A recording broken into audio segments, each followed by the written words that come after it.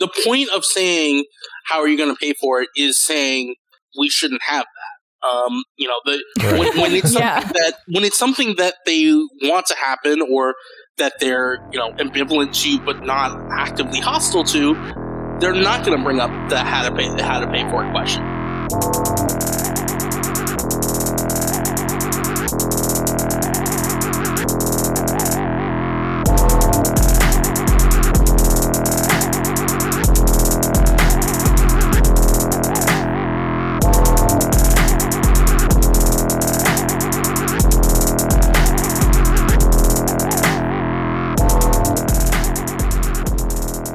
Welcome to Medicare for All Week. We're here today with two economists. Our first guest is Nathan Tankus. Hi. Nathan is the research director for the Modern Money Network and author of Notes on the Crises. And please welcome our second guest, Marshall Steinbaum. Hi, nice to be back. Marshall is an assistant professor of economics at the University of Utah and a senior fellow in higher education finance at the Jane Family Institute. Thank you both for coming today. We're really excited to have you both back on the show. Yeah, I got to thank Nathan, actually. He's the one who told me about Death Panel in the first place. Yeah, it actually was when I told Marshall about Death Panel that I officially got granted my economist status, despite lack of credentials. You got your wings. Well, we're all about myth making here on this show and building the grand illusion. But we've invited Nathan and Marshall here today to help us tackle part of the Medicare for All debate that has really taken on a life of its own, to the point that I think we need to sit down today and set the record straight. And that's this, which is, what is the one thing that people always say about Medicare for All? What is the one question that people always have? It's, how do you pay for it? You hear this from all sides of the political spectrum, really. Medicare for all, free healthcare. It sounds awesome. It sounds like it would be really good. Maybe one day, it just would be too damn expensive. And there are a lot of different answers to this question. Marshall, Nathan, how do you pay for it? God, it sounds like we're back on stage in the Democratic presidential primary, bringing back traumatic memories.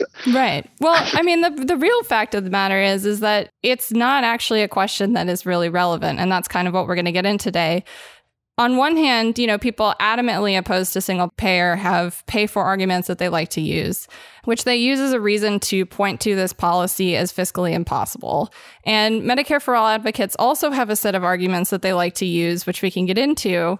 But ultimately, this isn't really representing a very accurate picture of what actually would be going on with Medicare for All. So this debate is very fascinating to me, because since I had become attentive to the issue of healthcare at all, the pay for debate has just been around.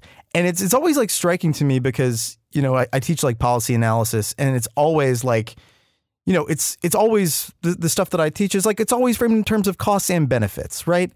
And the really funny thing to me is the pay for debate just completely only talks about this really, really important policy that can save lives, in terms of a very narrow and weird and Baroque attempt to understand the cost accounting of this thing. Why is this pay for debate so? Why is this the coin of the realm in why do we have to worry about this so much? Is what I'm saying. Because it's useful to the people who want to oppose Medicare for All. So far, they say the word pay for, and the outcome of saying that word is the outcome that they want from saying that word, which is that Medicare for All does not happen.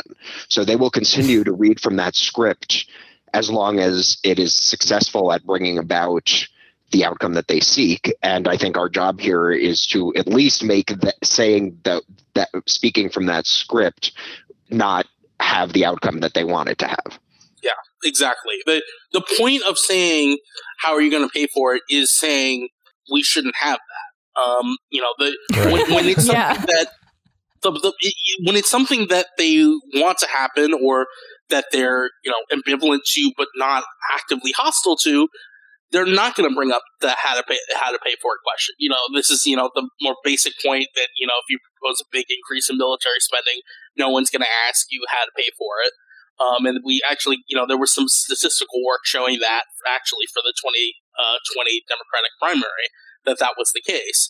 But more fundamentally, it's a question that is meant to end whatever policy you're talking about. And it's meant to, be oppositional to big spending proposals. That's its purpose. Its function is to invoke, you're going to pay more taxes. You can't afford that. You're already, living month to month. So they're going to, upend your finances or make it so that you can't afford to go to the movies or whatever. And that's the purpose of the conversation fundamentally. It's to kill any sort of proposal that you'd want to propose.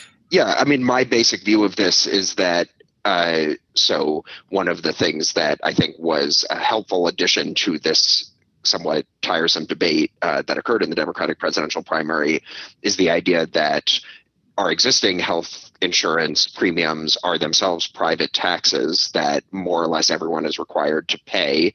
And the benefits that we get from paying those private taxes in effect to our employer for them to purchase a health insurance plan supposedly on our behalf, the benefits that we get are vastly unequally distributed. So if you think that everyone in the country or most people in the country are already foregoing a third of their paycheck to pay for health insurance, then the question of enacting Medicare for all is, in my view, a progressive restructuring of the American healthcare system such that there's less of this, does my employer's plan cover it? On what terms does my employer's plan cover it? But what doesn't get negotiated is the fact that a third of my paycheck is going to it. That's a private tax. And so if we enact a Medicare for all program that's financed with a progressive tax where there's no question of eligibility or coverage, that just is a way of doing away with a exploitative private system and replacing it with a much more egalitarian public system. Yeah, and to jump off from there, I mean, what's remarkable to me, Marshall mentions the interminable Democratic primary for 2020, and what's remarkable is how many hours and hours and hours were devoted to that debate that didn't really get into the real issues at all in terms of the financing or the economic side. Because, of course, we had this long debate, and then we immediately increased healthcare spending by quite a lot without any quote-unquote pay-fors, and immediately entered a depression where it would have been nice to reorganize our healthcare system on a much smarter basis, take the burden of those healthcare expenditures off of state and local governments, who would necessarily skimp on them inadequately, causing, death, but also acting counterproductively in terms of what's best at the social level, even, at the macroeconomic level. And at the same time as this argument was happening, we have this monetary policy debate, this debate over interest rates, mainstream commentators bemoaning how low interest rates were, and how if only we could, get demand up in the economy and thus, have the space, quote unquote, to lower interest rates and stabilize the economy in the next recession. And so, in this context, you have this huge program, Medicare for All, which isn't really about accelerating healthcare expenditures. It's about reallocating them. And obviously we can get into this in terms of adequate healthcare justice spending, but even a lot of the most generous proposals, often, just by nature of how our healthcare expenditures have been growing, we're talking about not accelerating the rate of growth of healthcare expenditures and even decelerating it over a longer term period. So really all the action is on, as Marshall says, that private tax side. Well, I want to talk about this in the context of the doorstep conversation, okay? Because there are a lot of moves that happen in this debate. Of course, we all realize that the pay for question is grounded in bad faith, all right? We all acknowledge that, right? But then the question is, how do you deal with that? Because, we've been talking about spending right now in terms of global national health expenditure, right? But the way that the pay for canard gets used and the way that it's too expensive gets used is the figure that gets talked about as the primary thing is the additions to this technical device we've created called the federal deficit. This accounting fiction we've created called the deficit. And the trade-off that gets invoked when people talk about, how do you pay for it? It's not how do how does somebody else remotely pay for it?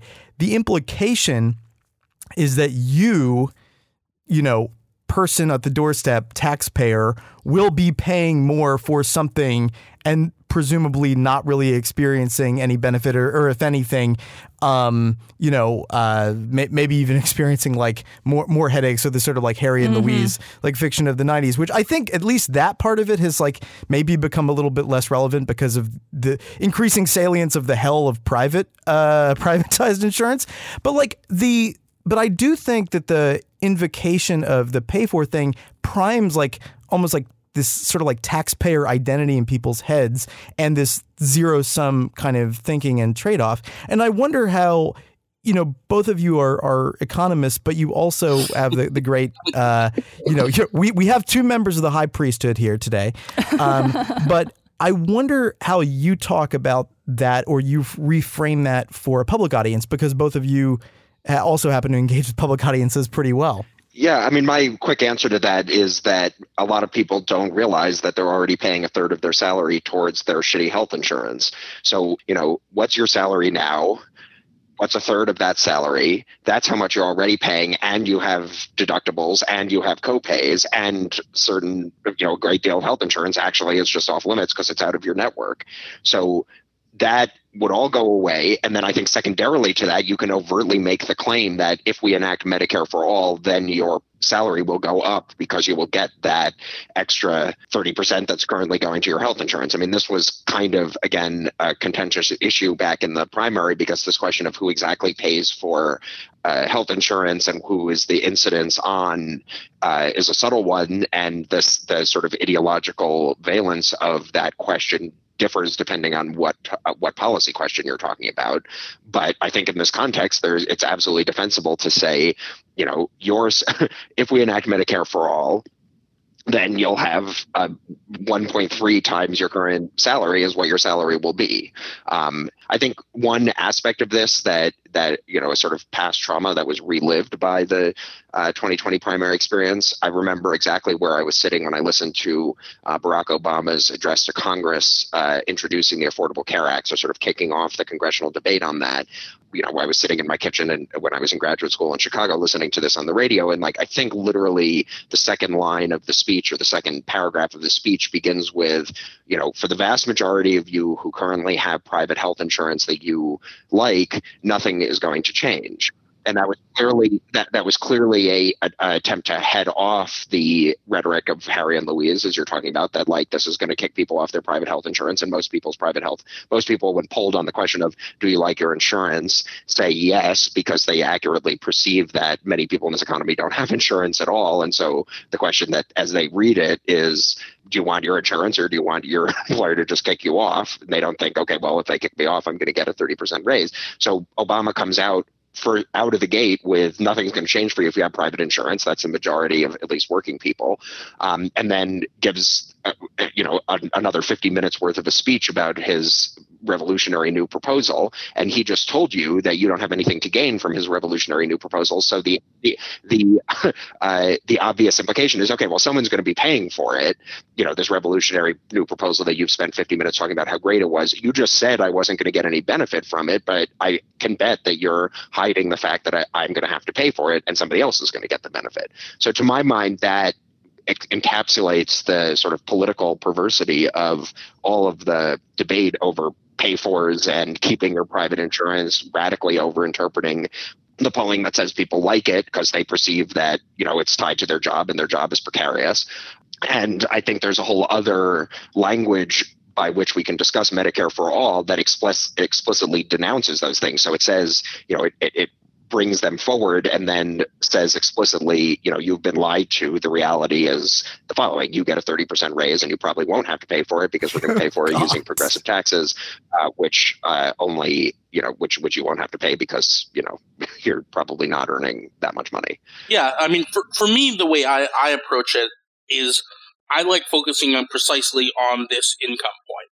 This, you know, this big program we're talking about has these many components. It has, shrinking to nothing this insurance industry, which is, you know, reduces income. We're talking about taking the administrators and the claims adjusters and all of them and saying, this isn't a socially useful activity anymore. And so that's one component. Then we have reallocating a lot of those spending towards actual healthcare delivery of actual healthcare. But the main, other adjustment side is that we have this elimination of your private tax, this, the health insurance, the co-pays, the deductibles, and so on. And reframing the question is as how much can society, quote unquote, afford for your income to go up? So what we're really debating is not, how much you're going to have to pay for all this good stuff. And this is going to make your life worse off and not improve your access to healthcare at all. What we're talking about is whether your disposable income is going to go up 30%, or can it only go up 15%? Because that's really what the debate, but the real macro debate, once you get rid of the network talking heads and such, when you push orthodox economists to really take the issue more seriously and connect it up to these arguments about monetary policy that have been going on for over a decade. The real debate is in a lot of ways, it's really the debate that we're having over stimulus checks and Biden's $1.9 trillion proposal, and Larry Summers and so on, and Olivia Blanchard, them arguing, we can't afford to spend all this money because we're going to overheat the economy. That's really the debate we're having, or should be having over Medicare for All, is how much can we afford your income to go up all at once? And if we can't afford your income to go up that much, it's only going to go up, say, 5% or 10% rather than 30%, because we're going to replace some, but not all of these private taxes with public taxes or whatever. But that's really what it's about. Flip this idea that either you're going to, as Marshall says about the Obamacare period, you're either going to get nothing or you're going to have to pay higher taxes for the nothing you're getting. And make it about, not only are we improving your healthcare delivery, but we're totally eliminating these private taxes, and you might have to pay some fraction of these public taxes, or you might not have to pay anything at all. And that's really what, something I tried to push in 2019 a little bit, pushing more now and sort of becoming a conversation this week is this idea that, like, spending a lot more than you need to get the economy back to full employment is exactly what orthodox economists should be pushing if they're really interested in, say, raising interest rates to get off this zero lower bound. And, explain that a little more. That we have this whole other side debate that, we have the central bank, Federal Reserve is the only one that's supposed to be responsible for generating full employment, but it can't, because it can't lower interest rates anymore once interest rates are around zero. Well, then, the obvious solution to that, which, it's too obvious for anyone to say, is for fiscal policy, is for the government to spend enough money until the Federal Reserve actually has to start raising interest rates rather than lowering it because we're in a recession. But these conversations never connect up. And it's by keeping these conversations separate and preserving the cognitive dissonance that the conversation is kept impoverished, and then we have this, this fear that you're going to have to actually pay more for this worse healthcare, rather than, we're actually talking about how much of a salary increase can you afford to get. Yeah, I mean, I would say that when I try to enunciate the claim about current health insurance premiums being a private tax, and so enacting Medicare for All means that your income will go up by 30%. The whole purpose, the reason to articulate that claim, aside from the fact that it's a true statement about a counterfactual in the economy, is that makes them saying the words "pay for" create an outcome that they don't want, which is that Medicare for All actually is good, not just because it is a good program, but also because talking about paying for it is talking about making people's incomes go up. Like, as long as if we can change the conversation is to unpoison the pay for claim to make it something that Medicare for All proponents would want to talk about as much as possible. Well, I think there's this other component in play too, which is that a lot of these framings where we say that Medicare for all is too expensive to be feasible, it's also setting up this dichotomy between people who need healthcare and need resources allocated to them and the people who consider themselves to be the sort of hegemonic taxpayer, which is usually like a white, full-time employed homeowner of some kind. And I think this is part of this like larger framing that we see often within like the structures of a lot of different benefit systems, which is the sort of pitting of the needs of the quote unquote workforce against the needy and the vulnerable and those in need of care. And I think ultimately like the pay for argument is reflective of this resistance to renegotiating the value of health, because ultimately what Medicare for All does beyond just switching up the payers, Medicare for All also tries to reallocate resources according to need, not according to means. And I think a lot of the pay for argument actually boils down to this sort of weaponizing of the archetype of the taxpayer against the person on the dole. Well, I think there's definitely some of that at play. My own assessment of sort of the intellectual history of this is that kind of dichotomy where the attempt of the rhetoric is essentially cream skim in the health care industry or in the health insurance market, where you're trying to speak to the people who don't have many healthcare needs and saying, look, we will, under our proposal, you'll pay less and you won't have to support those, downtrodden people who are very expensive. That's not your responsibility. I feel like that was I don't know. My feeling is that the politics of that is not as potent as the people who want to have a shitty healthcare system want it to be, because I think most people do in fact want, very good health insurance that they just don't have to worry about. And the mechanisms for enacting a healthcare system where you do have to worry a lot about the details are the mechanisms of enacting a healthcare system that has a lot of cream skimming in it involves a lot of details that people don't want. So I think back to the politics of that RAND study from the 80s about how we should move to HMOs, because people people with overgenerous health insurance, or hypochondriacs or whatever, get too much care. Like that's really it's mythical hypochondriacs. Yeah. It's had a profound effect on the way health insurance works in this country. But I just think that it was really a profound misconception, and there's I think there's like a strong political upside. I mean, I guess the way I hear what you're saying is like, it's a problem to overcome the fact that some people just need a lot more care and a lot more expensive care than others, and we have to create a more solidaristic politics around that. I don't perceive that as being that big of a problem, to be totally honest with you. I think yes, there's definitely asshole libertarians living in Silicon Valley who see the world that way. I don't think that dichotomy of like the taxpayer versus the sponge really is all that motivating in healthcare politics. All of that foreordains the opposition to Medicare for All is coming from quote unquote the people of one kind or another. And I just don't think that's the salient problem. Like what we're talking about is the rhetoric that elites use to try to prevent the political system from reflecting what it is that the people want and what would be in their interest. Well, I can tell you exactly one place where it does exist, and that is and I think that this is in part because actually of the predominance with which the pay for question becomes a conversation, not only as sort of an argument against Medicare for All, but it becomes part of the conversation in, for instance, even certain progressive circles.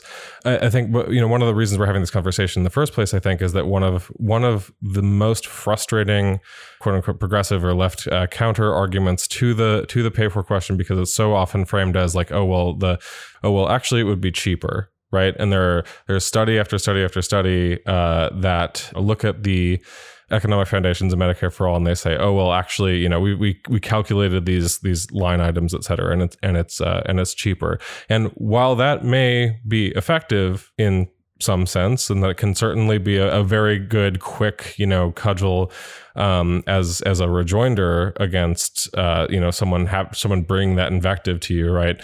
At the end of the day, in certain circumstances, for one thing that we do know is that there is so much care that is not given or administered or sought in the United States that would be sought, if people were able to like actually go and see the fucking doctor.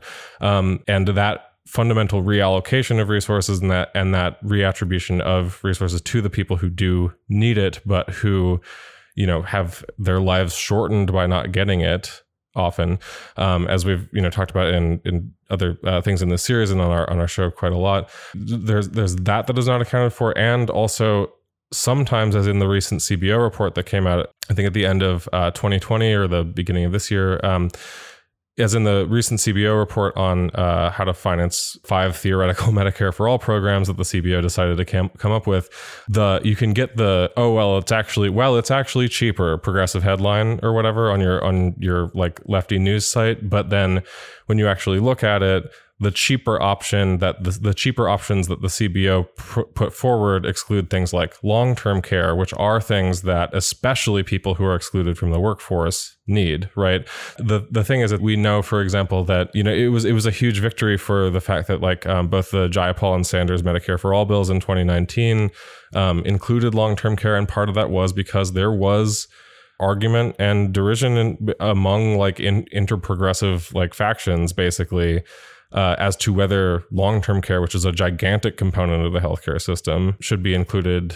This is one of the reasons why I think it's so important to get past that pay for question, because even when we look at, how much is the national health expenditure right now, when we think about how poorly resources are allocated in a situation where the administration of healthcare is run by market competition, essentially, even the picture that we have in the United States of what is present there is not accurate or adequate. Well, I agree with part of what you just said. I would disagree with the claim that the current administration of healthcare is run by market competition. I edit this podcast, right? well, I think that gets to a larger issue that has tripped up the left that I hope we can make at least some progress towards resolving here, which is that the existing American healthcare system is a complete and fucking disaster. And that arises both because we spend too little in the sense that, many people don't have access to healthcare that they actually need and society would benefit and they would benefit from having access to, and also way too expensive because any piece of healthcare that anyone does have access to is way, way overpriced and a gazillion different people are skimming off the top. Nathan, I'd love to hear your take on this as well. Yeah, so obviously from the point of view of someone coming from the Modern Money Network, I think like a lot of issues, healthcare, I definitely do think that healthcare is infused with taxpayer money myth discussions that I think, my experience of the healthcare debate, obviously it was most present during the Obama era, because the Obama era was the biggest sort of like, moochers versus taxpayers framing, in that we weren't radically reforming the healthcare system as a whole. We were just patching it up. Our main thing was subsidies. So you were, if you were above a certain income threshold, then nothing was changing for your healthcare needs. But if you didn't have access through your healthcare through your employer, and your income was low enough, you're going to get a big subsidy so that you can go on a private market exchange, or a state market exchange to buy healthcare. And that, heightens the contradictions the most in terms of framing, we have this, undeserving moocher group, quote unquote, versus the deserving taxpayer who is going to have to shell out. But I think that first of all, I think a lot of people are carrying that logic with them into the Medicare for All conversation. If you're watching, if you're watching network television and you remember even vaguely the Obama era healthcare conversations, then it's very easy to just bring that same mindset that you had from that era, which was the very heightened taxpayer money identity and taxpayer money debate, into this conversation, which superficially can feel the same. It took a while to really get to the healthcare premiums or private taxes, and we're talking about eliminating those level and having Bernie, who finally sort of sharpens that way of explaining the private taxes point, so that in his framing and in his bill, you'll still be paying significant public taxes, but they'll be lower than the private taxes that you were paying. I agree with Marshall that when you use the private taxes framing, that can be somewhat disruptive to how that pay-for conversation goes, and you can peel off people who are otherwise turned into, anti-healthcare reform people by their quote-unquote pocketbook concerns. But, at least my memory, my experience of that debate is that in the public conversation, in the network television and cable news television conversations, it was many, many, many months of interminable Medicare for All debates before we got to that point in the primary. And by that point, there were a lot of other things going on. So that, I would put as one piece of it. Of course, the second piece of it is the pay for question. This question of, fundamentally the question of fiscal policy is a question of macroeconomics, but macroeconomics was never really a part of these conversations. Even the private taxes point only certainly starts to get us a little bit to macroeconomics. We have these conversations which are just about this nice, as Phil said, cost accounting of where we want to make this book balance, and we've got some taxes over here, and we've got some public expenditures over here, and we're going to make everything balance. And it doesn't really have much to do with how we manage the macroeconomy or what the macroeconomy needs. And so, from my point of view, from myself and my colleagues at the Modern Money Network, part of where we feel, it's powerful to shift the conversation about Medicare for All is making it a macroeconomic conversation, is asking questions about, okay, we're talking about eliminating these private taxes and spending the same amount, or similar amounts of money. What is that going to do to the economy? And are some of these outcomes desirable, some of these outcomes undesirable? What do we have to do to avoid these undesirable outcomes? And once you get into that conversation, then the pay-for conversation shifts. It doesn't become this baroque, well, we've got $1 expenditure, we need $1 tax revenue. It becomes a question about balancing the economy, of how close we are to full employment, of what actual social resources in the sense of labor, land, machinery, and so on that we need to move around to produce what we want to produce. And so it's, it becomes this conversation about macroeconomics. And then when you have that conversation, well, we're in a very different world. And of course, for the last year or so, we've been in a pandemic depression, and, employment has collapsed. So now we're in a very different conversation macroeconomically, but the Medicare for All pay for debate stays the same because it's just this, dollar of tax revenue versus dollar of spending, rather than what we want to do to the economy. And when you look at it from what we want to do to the economy, things look very, very different. Right. I mean, one of the things that I like to push back when people say that it's about, controlling costs, and that Medicare for All is really an argument about making things more efficient. And usually that's coupled with very correct points about, well, people can't see their PCP. We've got bad spending because people are forced to rely overly rely on emergency care, et cetera. It's really not, it's Medicare for All is really not about that, actually. Medicare for All is about changing systems of value and systems of resource allocation for the reproduction of health. Because as it stands right now in the United States, health is pretty uniquely coupled with employment in a way that is very different from a lot of other countries. And I think what you see in all these other ways that health interacts with our systems of employment and our systems of allocating resources, it's all about this certification for work. Disability certification is a good example. When you're being certified as disabled, it is in one part a medical certification, but more so, it's actually a certification as to whether or not you could be retrained for work. And so we basically gatekeep access to care through participation in the workforce. And what I think the argument really needs to shift to is not necessarily how much it's going to cost total, but how much do we need to spend to allocate care to everyone who needs it. Because what we are ultimately doing is changing the way we choose to allocate access to health.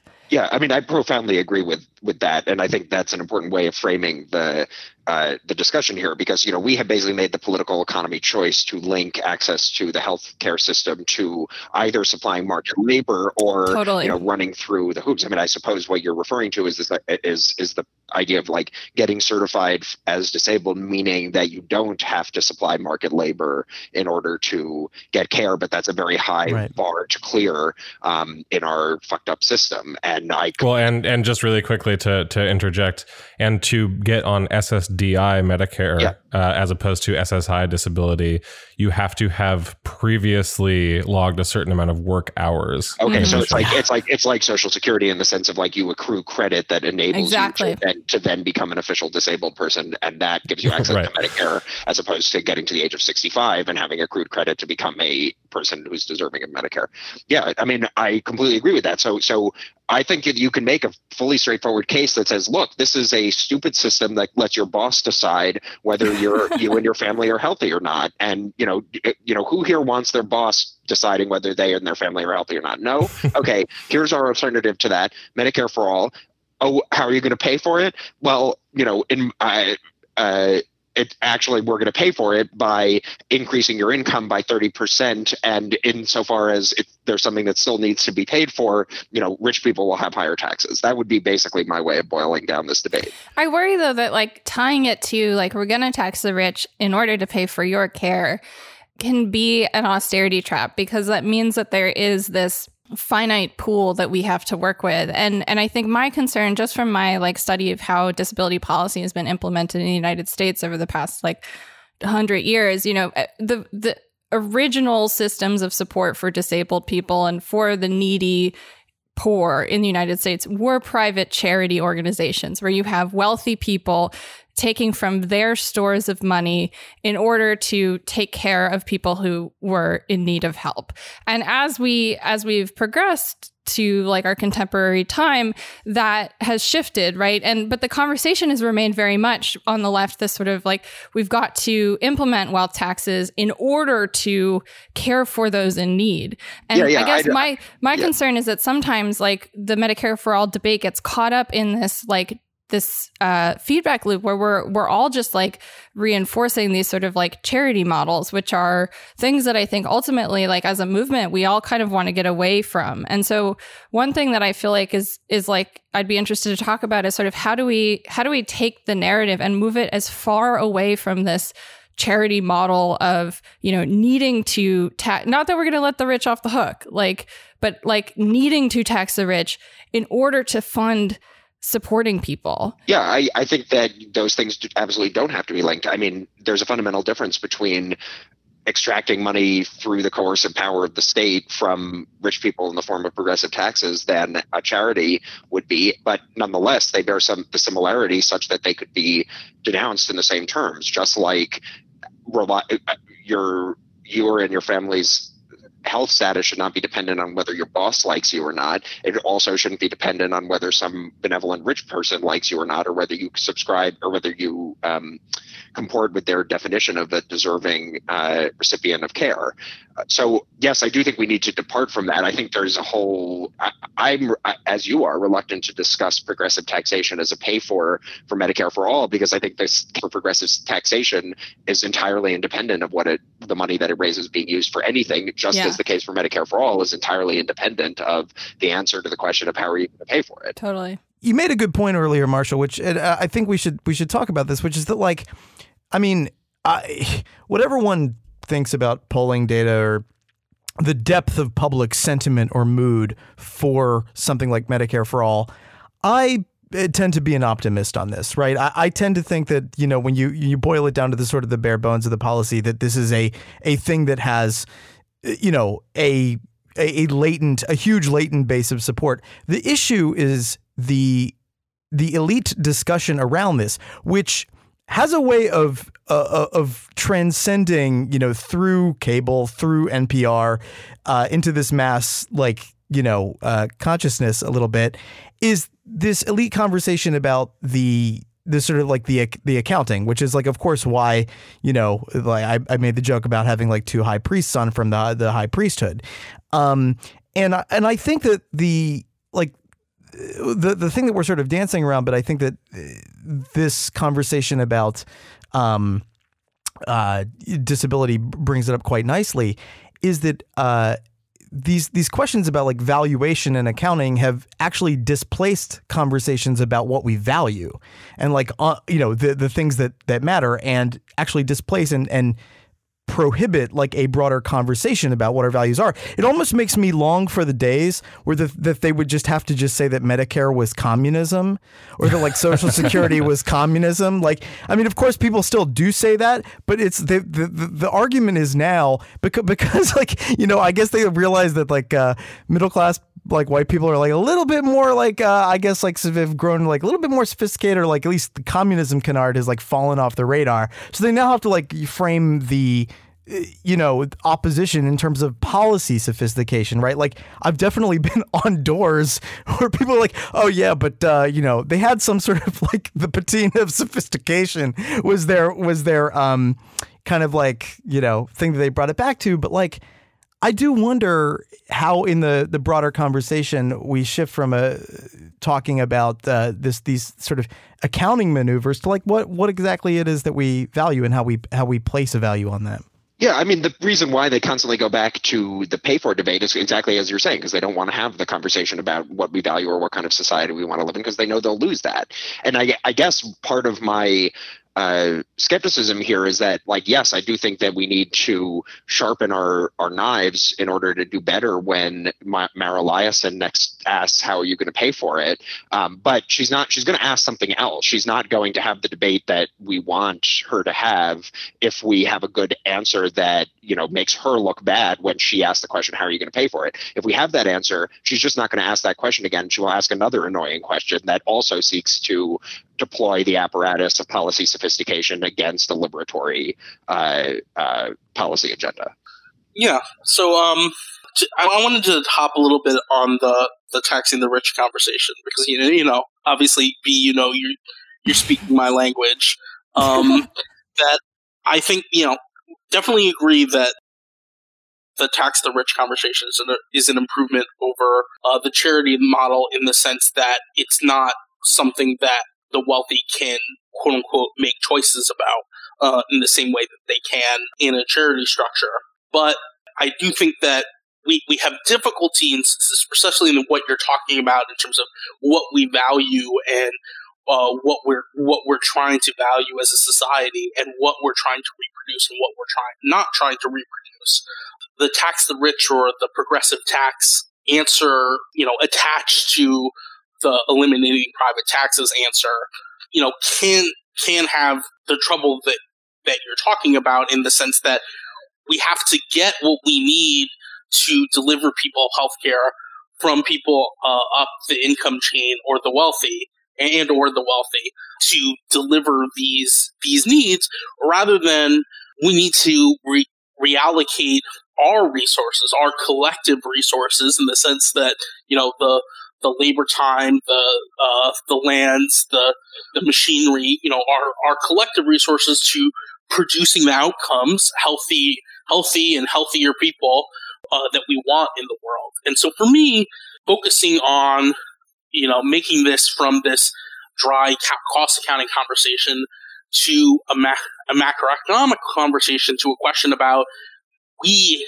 have this collective pool of resources that we can devote to what we want to devote things to, and we have these tools, the money, power, taxation, you know, this whole fiscal infrastructure that can be mobilized to pursue these activities.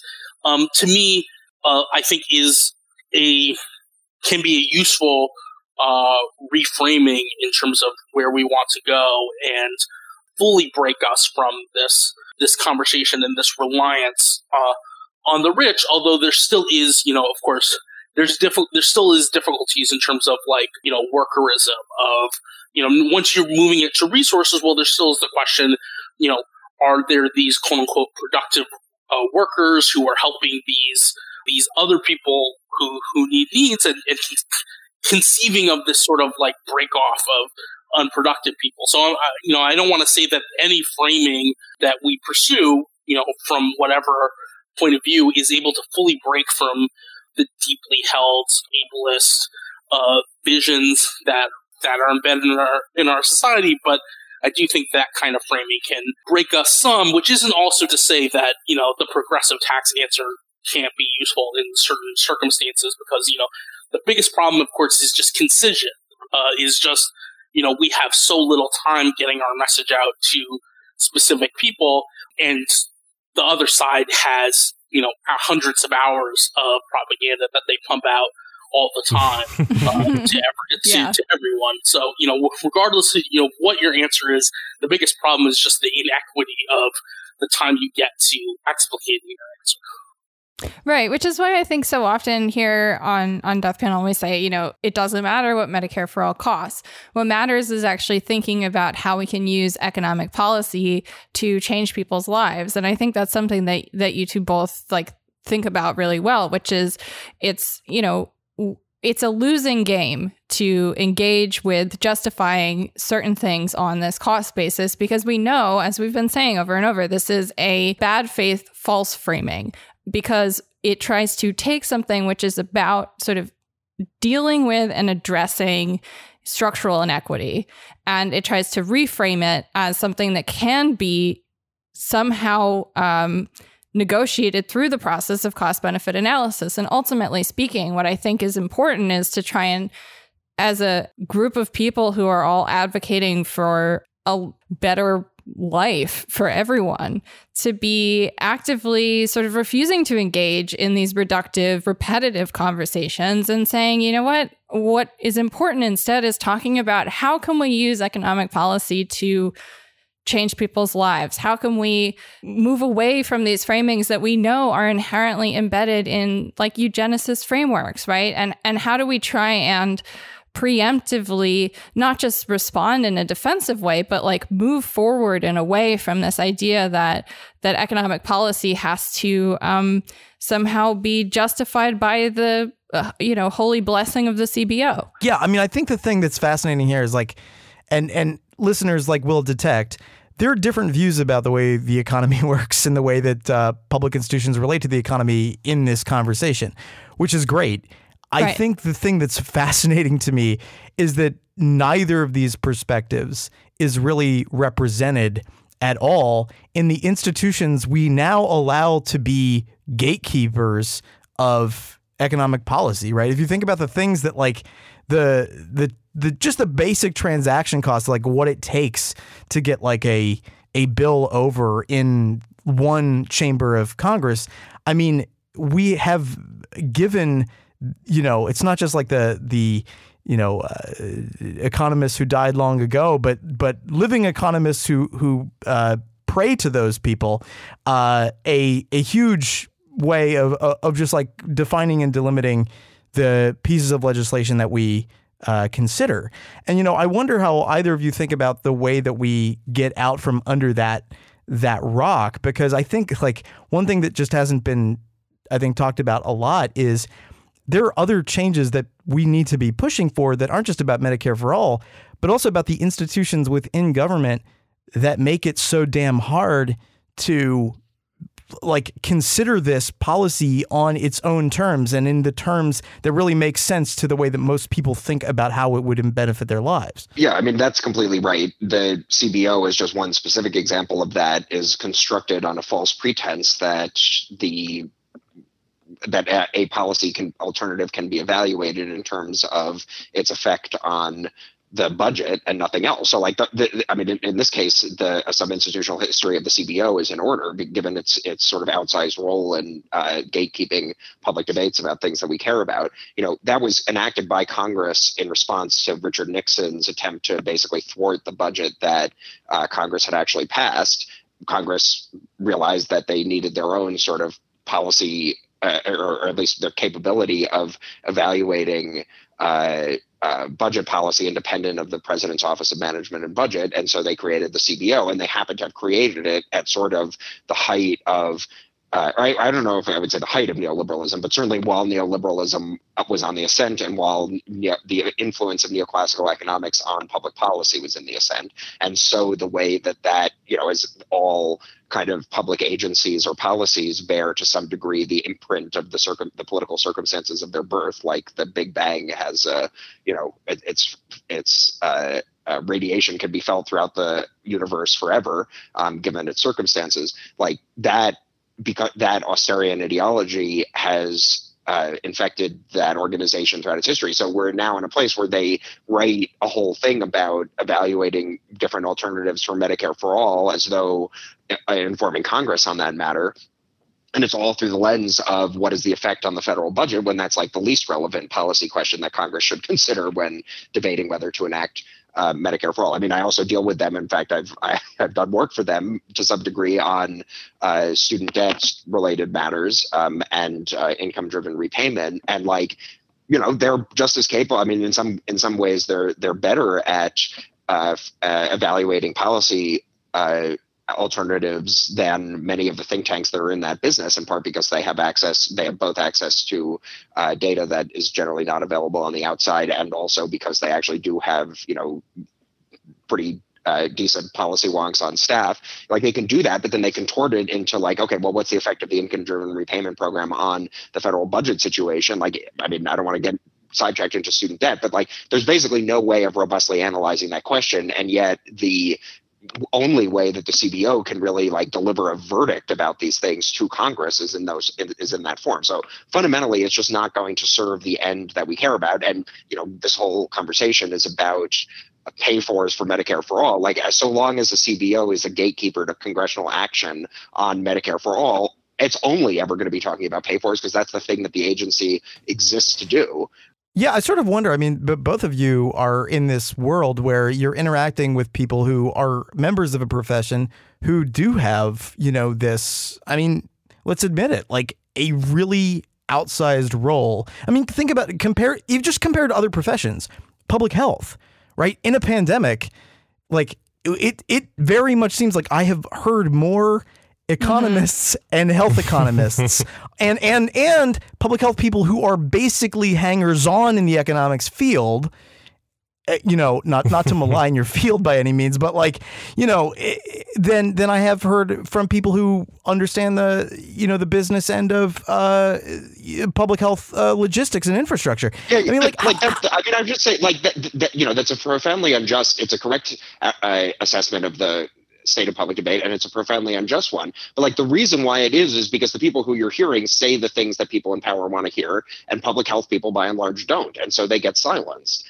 I don't know how to interpret what's going on in anything other than those terms. One thing I wanted to bring up in this conversation, because I think it's quite telling, is that there's recently a paper about basically pass-through of Medicare reimbursements to physicians' salaries, written by some economists, one guy at the census, and some outsiders. In fact, there may be more than one at the census, but I know the one who's at the census, and some other economists on the outside. And what they find in that paper is basically you increase the reimbursement rate for something by $1, and the most senior, highest paid specialist who's involved in providing that medical treatment gets a raise of 50 or more cents. So, that's more than 50% of marginal spending on healthcare treatments that the federal government undertakes passes through to the salaries of the highest paid doctors. Okay, that's a very interesting finding. They could only have done that with tax return data from extremely highly paid, identifiable specialists. It's very granular in the sense of going, very medical specialty by medical specialty, and looking at the effects on salaries of people in those highly specialized fields. They spend an inordinate amount of time in that data, as well as the public framing of that paper, basically saying, but this does not mean that Medicare for all would reduce spending.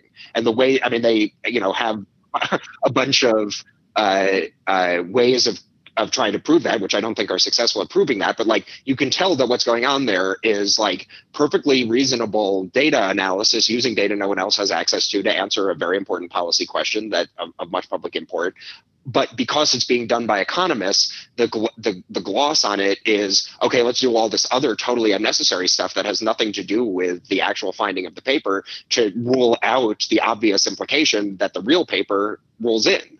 So that is the result of a field that is fundamentally a handmaiden of power. Yeah, I mean, I think precisely on that point, I think a big under-discussed element of that is simply that we need a ton more public funding for these kind of activities. I mean, Congress doesn't actually fund itself very much. And when Congress doesn't fund itself very much, and when there aren't, an array of institutions that purely subsist on public funding in doing their research and being anointed to do specific policy analysis, what you get is Congress relying on a bevy of think tanks, even just straight up lobbyist work, because they don't have anything else. I remember many years ago I visited Congress on an unrelated trip, actually, when I was involved in Occupy the SEC, and one of the things I attended was this staffer event that Maxine Waters was putting on in the context of Dodd-Frank and the implementation of Dodd-Frank.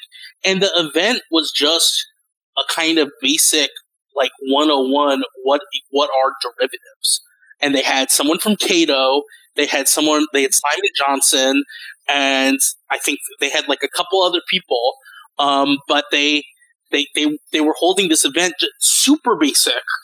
What is derivatives for staffers? In other words, the people who do the bread and butter work on these issues, and that's the kind of thing that happens all the time, because those are the only people who have any sort of expertise at all. Occupy the SEC notably did actually have a significant amount of influence in its day, precisely because it was just half a dozen people got together to write comment letters and to make themselves dot the I's, cross the T's experts on the very granular details in those areas. But it's really, that's very hard work to do sort of bootstrapping on your own. And it's a ton of work to kind of put yourself in the administrative agency conversation by continuously writing comment letters and such. And it's just something that needs to be massively resourced. There won't be any sort of real transformation of these institutions until we have, say, $20 billion devoted to that kind of research funding, where some portion of it goes to independent left-wing research that is completely independent of the current nexus of think tanks and such. Yeah, I mean, it's. I think one of the the big public point of this is that people are telling you that we can't afford this, or that this is how are you? They're asking the question, how are you going to pay for it? But they have a sort of, I don't want to use the term monopoly, but who are they? I mean, one question to present is who are these people? Do you trust them?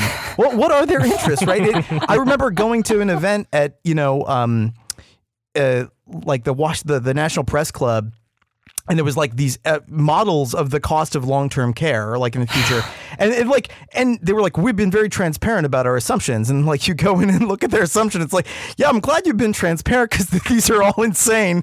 But somebody said it to me at that event. The problem with this is there are only 3 or 4 people working on this particular version of this modeling, and they're using a computer program that was written in the 60s, and there's only 4 or 5 people that can really review these papers that come out. And it's just as a layperson sitting there thinking about this, is why should I trust the people who are telling me that this is unaffordable? It's bizarre to me. Right. And I think so often in the conversation around how do we allocate such a precious resource like healthcare, the way that expertise is used can be super harmful, because as we've seen, throughout the pandemic, but also throughout the multi-decade long fight for single payer, early on in the movement, you have expertise organizations like the AMA pushing to undermine the fight for single payer. You have them hiring,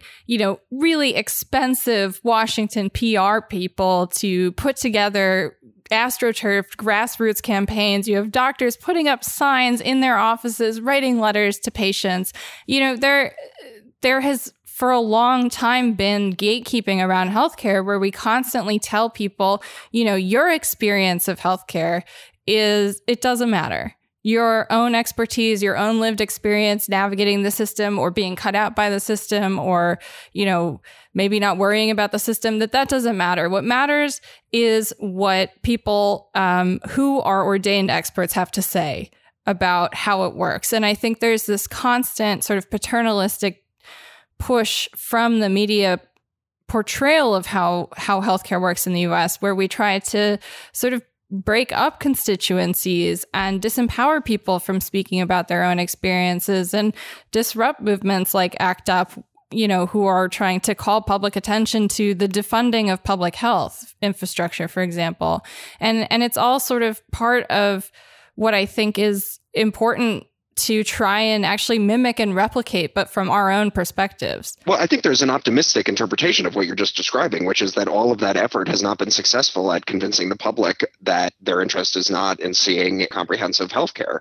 It has been successful at making it the case that we don't have those things in the United States. But I think that one optimistic takeaway is just that, they've tried throwing the book for decades of, motivated policy analysis and nonsense economics at it, and they have not succeeded. Like, they want to bury this forever, and it's not going to. In fact, it's getting more and more widespread and with greater support. So I think the issue is really just at the elite level. I guess I don't have the sense that the public is radically misinformed, and we need to come up with a way of informing them. I don't think it's that the public's misinformed. I think it's more that there are very complex systems and structures of power in this country where people feel like, I don't think it's like a indictment of anyone needing to be educated or that anyone's against us. I think it's important for people to develop more complex theories of power and more complex understandings of what their own expertise actually brings to the table, and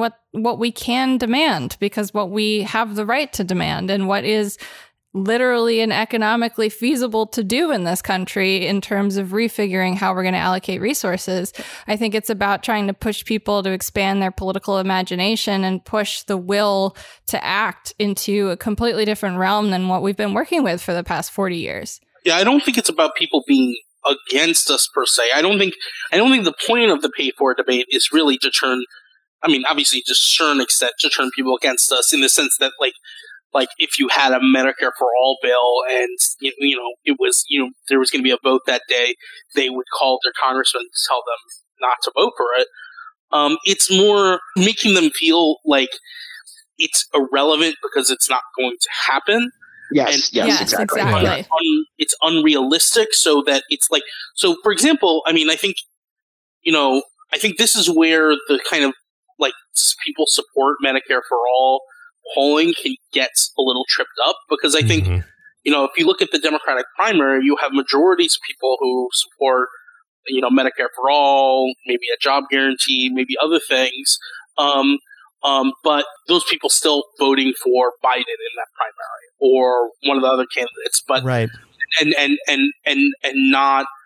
not Bernie. And obviously there's an element of that, of just there is just actually that base level of this is unrealistic, so you shouldn't you shouldn't even dare think about it because it is unrealistic. Yeah, it's one way of bleeding off the moral sort of intensity of the demand. Well, that's one of the reasons that we wanted to have this conversation in the first place, because again, we're not talking about other people. We're talking about that public sentiment, which is that even we hear a lot, love that you guys are so idealistic, etc. whatever sort of condescending platitude they want to trot out at any given moment. But then it's I think especially for a lot of people, you'll talk to them and you'll counter it and they'll be like, love the idea in theory, of course. And I think this is part of the way that I think the majority of the Democratic Party really operates in terms of being able to frame its 80s Republican policies or whatever as some sort of shield defender of freedom and democracy bullshit or whatever. But they say, love it, agree with you in theory. However, I know the thing that you don't. which is that it's so expensive. And, you know, or one example, one really high level example is like, which is, I think, the inverse of the thing that you guys referenced, which is the inverse of the, maybe your paycheck would go up because all the money, because the employer won't be spending money on healthcare or whatever. The inverse of that argument from a lot of those people will be, well, don't you know, like they would put the only public understanding of how you would pay for it is like either this progressive tax or by putting this this god awful employer tax a proposal that like Warren put out or whatever in 2016, like that would be that, and that would actually depress the labor market somehow by making it prohibitively expensive, expensive to hire new employees or whatever, Well, I think I think actually the role that pessimism and the sort of like nihilistic doom of like nothing will fundamentally change. Yeah, it's nihilism. Yeah, like what I understand why it's easy to feel that way, because it absolutely sucks to experience using healthcare in this country. You are made to feel worthless, even if you have fantastic insurance. And it just reminds me so much of a very early interview we actually had on this show, which was with scholar Jamila Michener, who Jamila's work, she looks at Medicaid and the disparities from state to state in Medicaid. And one of her books is fantastic because it just really talks about how the experience of government, how generous you perceive your survival aid to be, really influences how people feel about being part of society or a community or, a sovereignty, right? And the more that people are made to feel like shit when trying to seek access to their care, the more we create room for stuff like predatory wellness industry and Gwyneth Paltrow goop vaginal eggs and all these sort of leech products that just are like all oriented, these markets that are oriented around dealing with the alienation you experience from accessing care, right? And I just feel like so often, like I think about Jamila's work and I think about this process that she describes of like when you interact with things that are dysfunctional, like it makes you feel disenfranchised. It makes you feel worthless, unwanted, and it makes you feel like your opinion isn't considered. And I think part of what is really important is to be, empowering people to be like, yeah, what you think about Medicare for All matters more than what a poll says, Totally agree.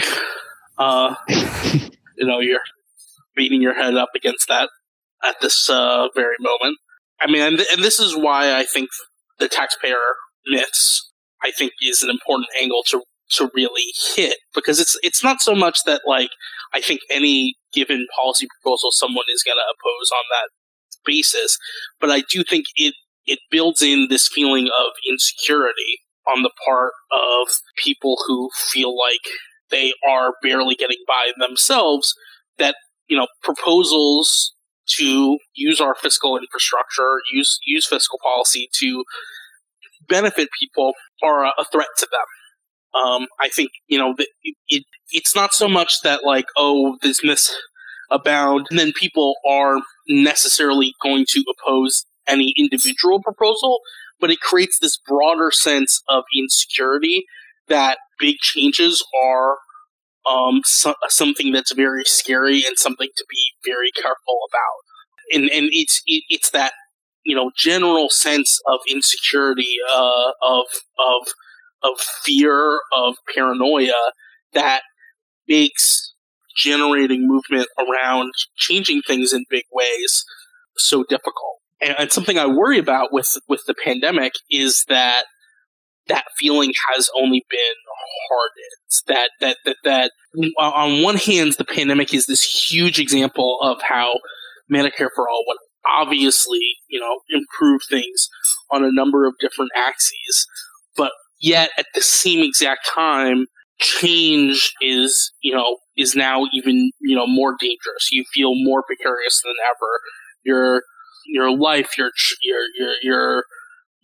home life, your childcare situation has all been so radically upended that all you're looking for at the end of this pandemic is for actually things to get completely back to normal, and pursuing another set of changes is almost like going back to the bad times. And I think it can go either way. I think it's possible. This can just totally sweep things in that get people to think about things the other way and think about how much more effectively this system would have worked with the Medicare for All system. But I think that is an inertia, a direction that is in flux right now, and we could really go either one of those two ways over the next 6 months or a year. To put a touch of optimism in, I will say, as much as I think that the weight of the economics profession is now being redeployed in these quasi-empiricist ways, I do think that now, relative to times past, it's easier to blunt the influence of these kinds of things because these arguments get deconstructed in real time and get pushed back upon much more rapidly now. And, the economists can put out whatever they want, but it's really just staffers. And then, of course, some upper level economic advisors for, say, the Biden administration who are arguing these things out. And arguments that we make, deconstructing, showing how bad X or Y paper is in the argument they're making, do end up in these economic policy conversations within Congress, at least, if not the White House, and do have ability to blunt the influence of these toxic studies in the way that they wouldn't have in, say, 2008 or 2006. But I want to notate something that both of you I think are getting at, which I think is important because I'm not an economist. In this realm, I'm a lay person, and when I hear economics, it can feel like something that just exists to dominate me in some way, just one other thing, just one other form of expertise to dominate me. Yes. But I think this is something that's so important for people to understand because all forms of expertise work like this at one point or another. They're tools. They're created as tools. Experts are deployed as tools, right? And sometimes there is the tasks to which we delegate these to experts have to return because of a great moral need to society, because we no longer accept the valuations that the experts we've delegated to come up with. We now have a moral need to displace these forms of authority, and that's I think the realm that we're in. So I don't this is not me being an optimist necessarily, right? And it's not me also saying pessimistically, I'm quite aware that that it's very, very difficult to displace the sort of the court and the courtliness of some of these courtly philosophers, right?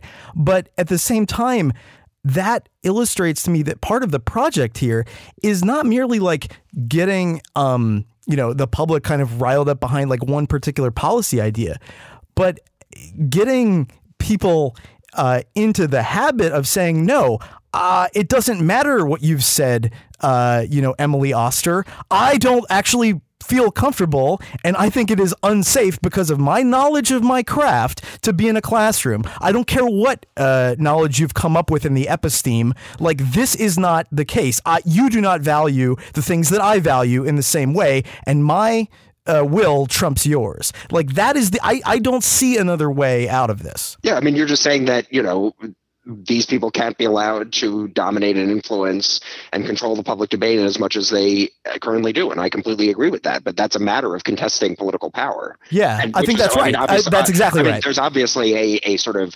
information ecosystem propaganda element to that, but that's fundamentally what we're talking about. No, I mean, but I think that one of the themes in this Medicare for All week is going beyond the sort of the narrow confines of this debate to think about the broader social structures that absolutely have to change and the forms of contestation that have to happen. And I think you're right, Marshall, which is that we cannot be naive necessarily about how these things work, and both of you know this because of the worlds that you've been situated in. But it also like helps to highlight what forms of contestation are like have to go on alongside the specific movement for Medicare for All, such as it is. Well, yeah, I think breaking Medicare for All out of like its more reductive, simple framings, as we've been talking about this whole time, you know, the financing side of Medicare for All is so much more than just, like eliminating copays and out-of-pocket costs. It's also about,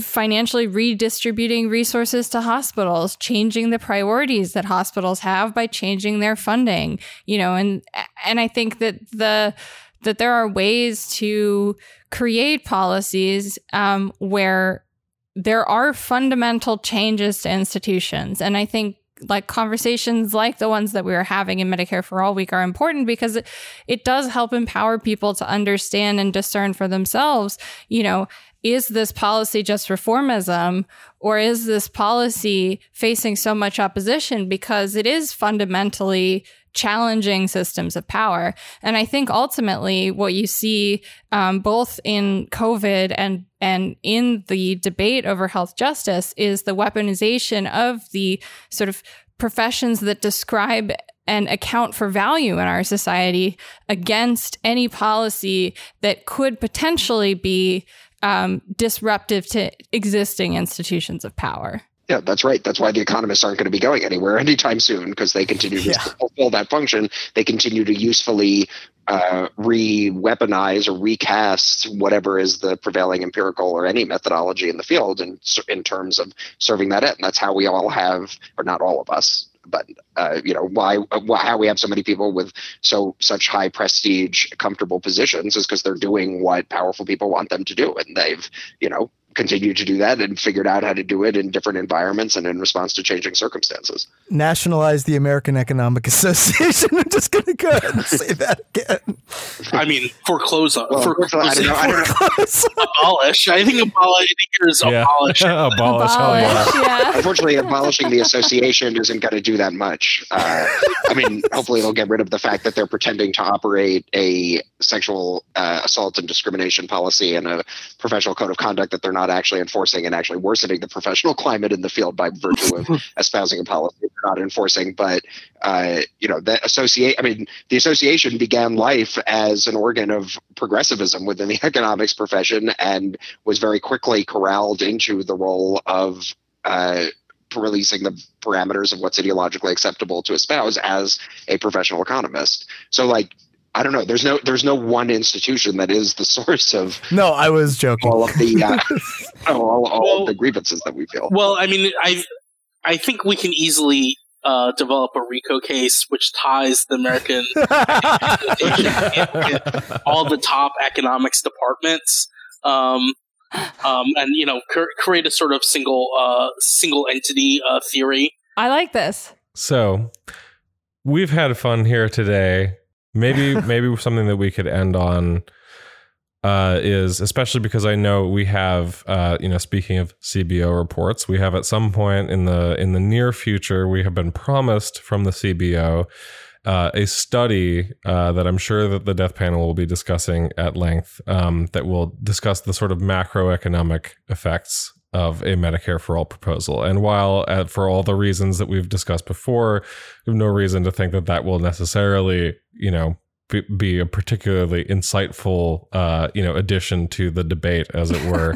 It does make me think that before the CBO has a chance to weigh in, I am curious if you, perhaps both of you, could give us just sort of as a parting take, your best take on what the impact of switching to a single payer system where we have no private health financing actors, where we've removed the role of the private insurer, which is a financial institution that we venerate and hold up and have all sorts of policies around in the United States. What the effects of that would be economically? Sure. One thing I didn't mention in this conversation, but was one of the first things I wrote about last year, is that Medicare for All is a great policy for changing how our budget responds to recessions. What economists call counter-cyclical. The idea that when there's a boom, spending is up in the private sector, and when there's a bust, spending is down. We want government spending to move the opposite way. But the problem is that we have because of our private healthcare system, when people lose their jobs, they lose access to their health insurance. If their job had employer-provided health insurance, losing access to their healthcare also means expenditures on their healthcare go away, and also all sorts of federal tax subsidies for that healthcare go away, and at the same time you have all sorts of state and local financing of healthcare in certain ways that lead to impacts on state and local budgets, which they may respond with just budget cuts or changing their reducing their Medicaid spending, as Cuomo was proposing to do right as the pandemic recession was getting going. And so in this structure, one of the things that happen when you go to a fully federally financed system is that you're removing all these sort of pro-cyclical elements from our public financing system of healthcare, meaning spending is going to go up more in recessions and less in boom. So Medicare for All makes our budget more countercyclical, and at the same time, it gets rid of the copays, the deductibles, the premiums, which as Marshall was talking about, got popularized by a couple economists on inequality last year, are these kind of private taxes that get imposed. And so Medicare for All gets rid of those private taxes. And so then the question from there is just, can the economy absorb all that additional purchasing power that will be unleashed by eliminating those private taxes? And if it can't implement public taxes that take back some portion of that huge boost in income. But the big picture being that we have this budget that is more countercyclical, that responds to the needs of the economy more, and at the same time, we have these capricious private taxes that get eliminated, and the question just becomes, how much does our fiscal infrastructure need to reabsorb to keep the economy balanced in that initial transitional period? But of course, this is just a transitional period. It's a period from one period where people's disposable income is at one level, and then it jumps up suddenly. But that only happens once. You only have that jump up level once, and now we have this new fiscal infrastructure that is much more responsive to your health needs and also much more responsive to the state of the economy.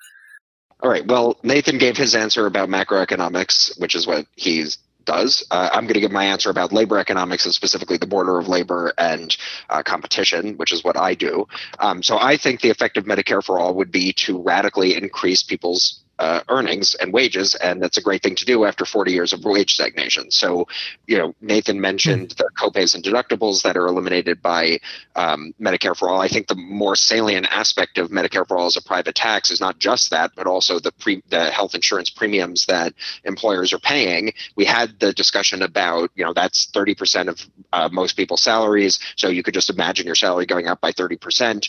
I would say even more fundamentally than that enormous raise is the shift in bargaining power in the labor market towards workers as a result of making them not depend on their employer for access to the entire healthcare system. And I think that shift in bargaining power would mean not only that we can trust or we can believe that there would be that pass-through of existing premiums to workers' salaries when, under existing power relations in the labor market, if you, say, reduce the taxes that employers have to pay on their workers, you wouldn't necessarily trust that workers would get a raise as a result because employers would just pocket the difference. I think one of the fundamental reasons why our labor market is so imbalanced as to who has power is exactly because workers are so dependent on their bosses, so make them less dependent. So there would be a more worker-friendly labor market dynamics that would not just mean that the 30% of salaries that's currently going to premiums would instead go to workers themselves, but also that more generally workers would be in a position to claim the difference between the value of what they produce and what they actually get paid. Yeah, and I think I'll add also too from the perspective and to the perspective of someone who is surplus labor. I think it's important to also underline that the severing of employment and health coverage is fundamentally transformative because it removes a lot of the barriers which are currently locking a bunch of people into programs where they are policed, surveilled, and forced to live in, abject poverty, like, when you're forced to do a Medicaid spend down to keep your assets under $2,000 just to qualify for long-term care, taking long-term care and making it accessible to everyone, taking healthcare and making it accessible to everyone. This is like a huge step towards taking down some of these infrastructures of valuation that we've been talking about, where it's sort of like the disabled person with healthcare needs exists as this, warning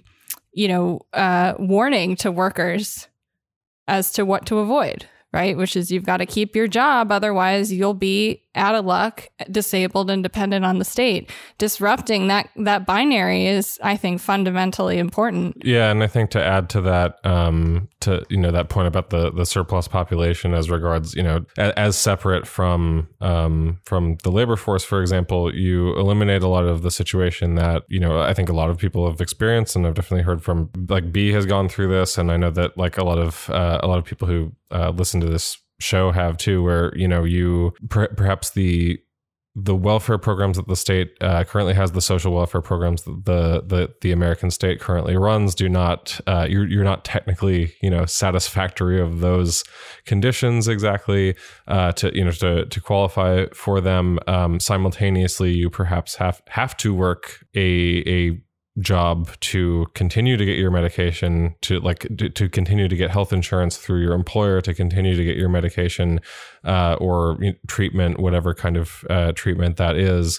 And then in the process of doing that, like in so doing and continuing to have to, work like a full-time job, for example, even if you're pretty much just working that full-time job in order to keep that health insurance, either making yourself sicker or making it so that you have to, ration the amount of times that you can like get checked up or checked out.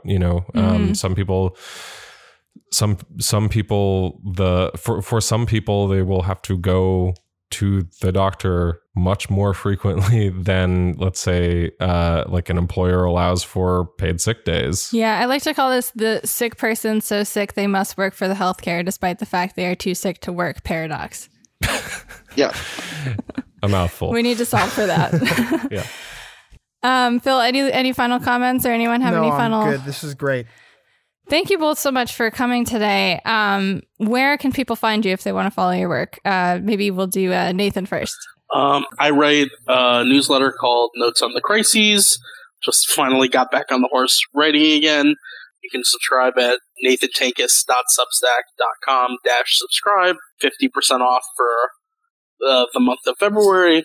So say hi or subscribe or read the free pieces, whatever you want. But you can find me there, and of course on Twitter at Nathan Tankus. Yes, Nathan's one of the few people who got to Substack for not being thrown out of whatever administration they were writing for because they were too racist. Yeah. So he's actually part of good Substack. I am at econ_Marshall on Twitter. I have a website called marshallsteinbaum.org that has my academic work on it in case anybody happens to be interested in that.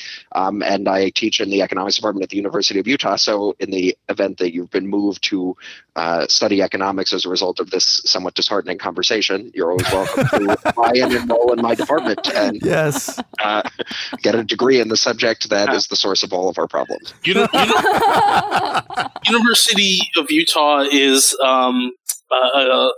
economics department is very famously a department that was that modern or close to modern incarnation began when a bunch of Mormons looked around, and the only people that they could get to move to Utah to teach economics were people who were blacklisted because of McCarthy. Oh my God. So for many years was a haven for Marxist and alternative heterodox economics on that basis. And Marshall is currently on the last bastion of defending the department from a school. Yeah. Love it. Awesome. Listeners, thank you so much for joining us for another episode of Medicare for All Week. As always, Medicare for All now. Solidarity forever. Stay alive another week. This has been Medicare for All Week from the Death Panel. Medicare for All Week is an annual series presenting brand new interviews with activists, researchers, and others on building power toward Medicare for All, why we need it, and how to win it. This series was made possible by the support of our incredible patrons, and the series, as well as our show as a whole, would not be the same without the support of the community and the Death Panel Discord server. Until next time, Medicare for All now, solidarity forever, stay alive another week.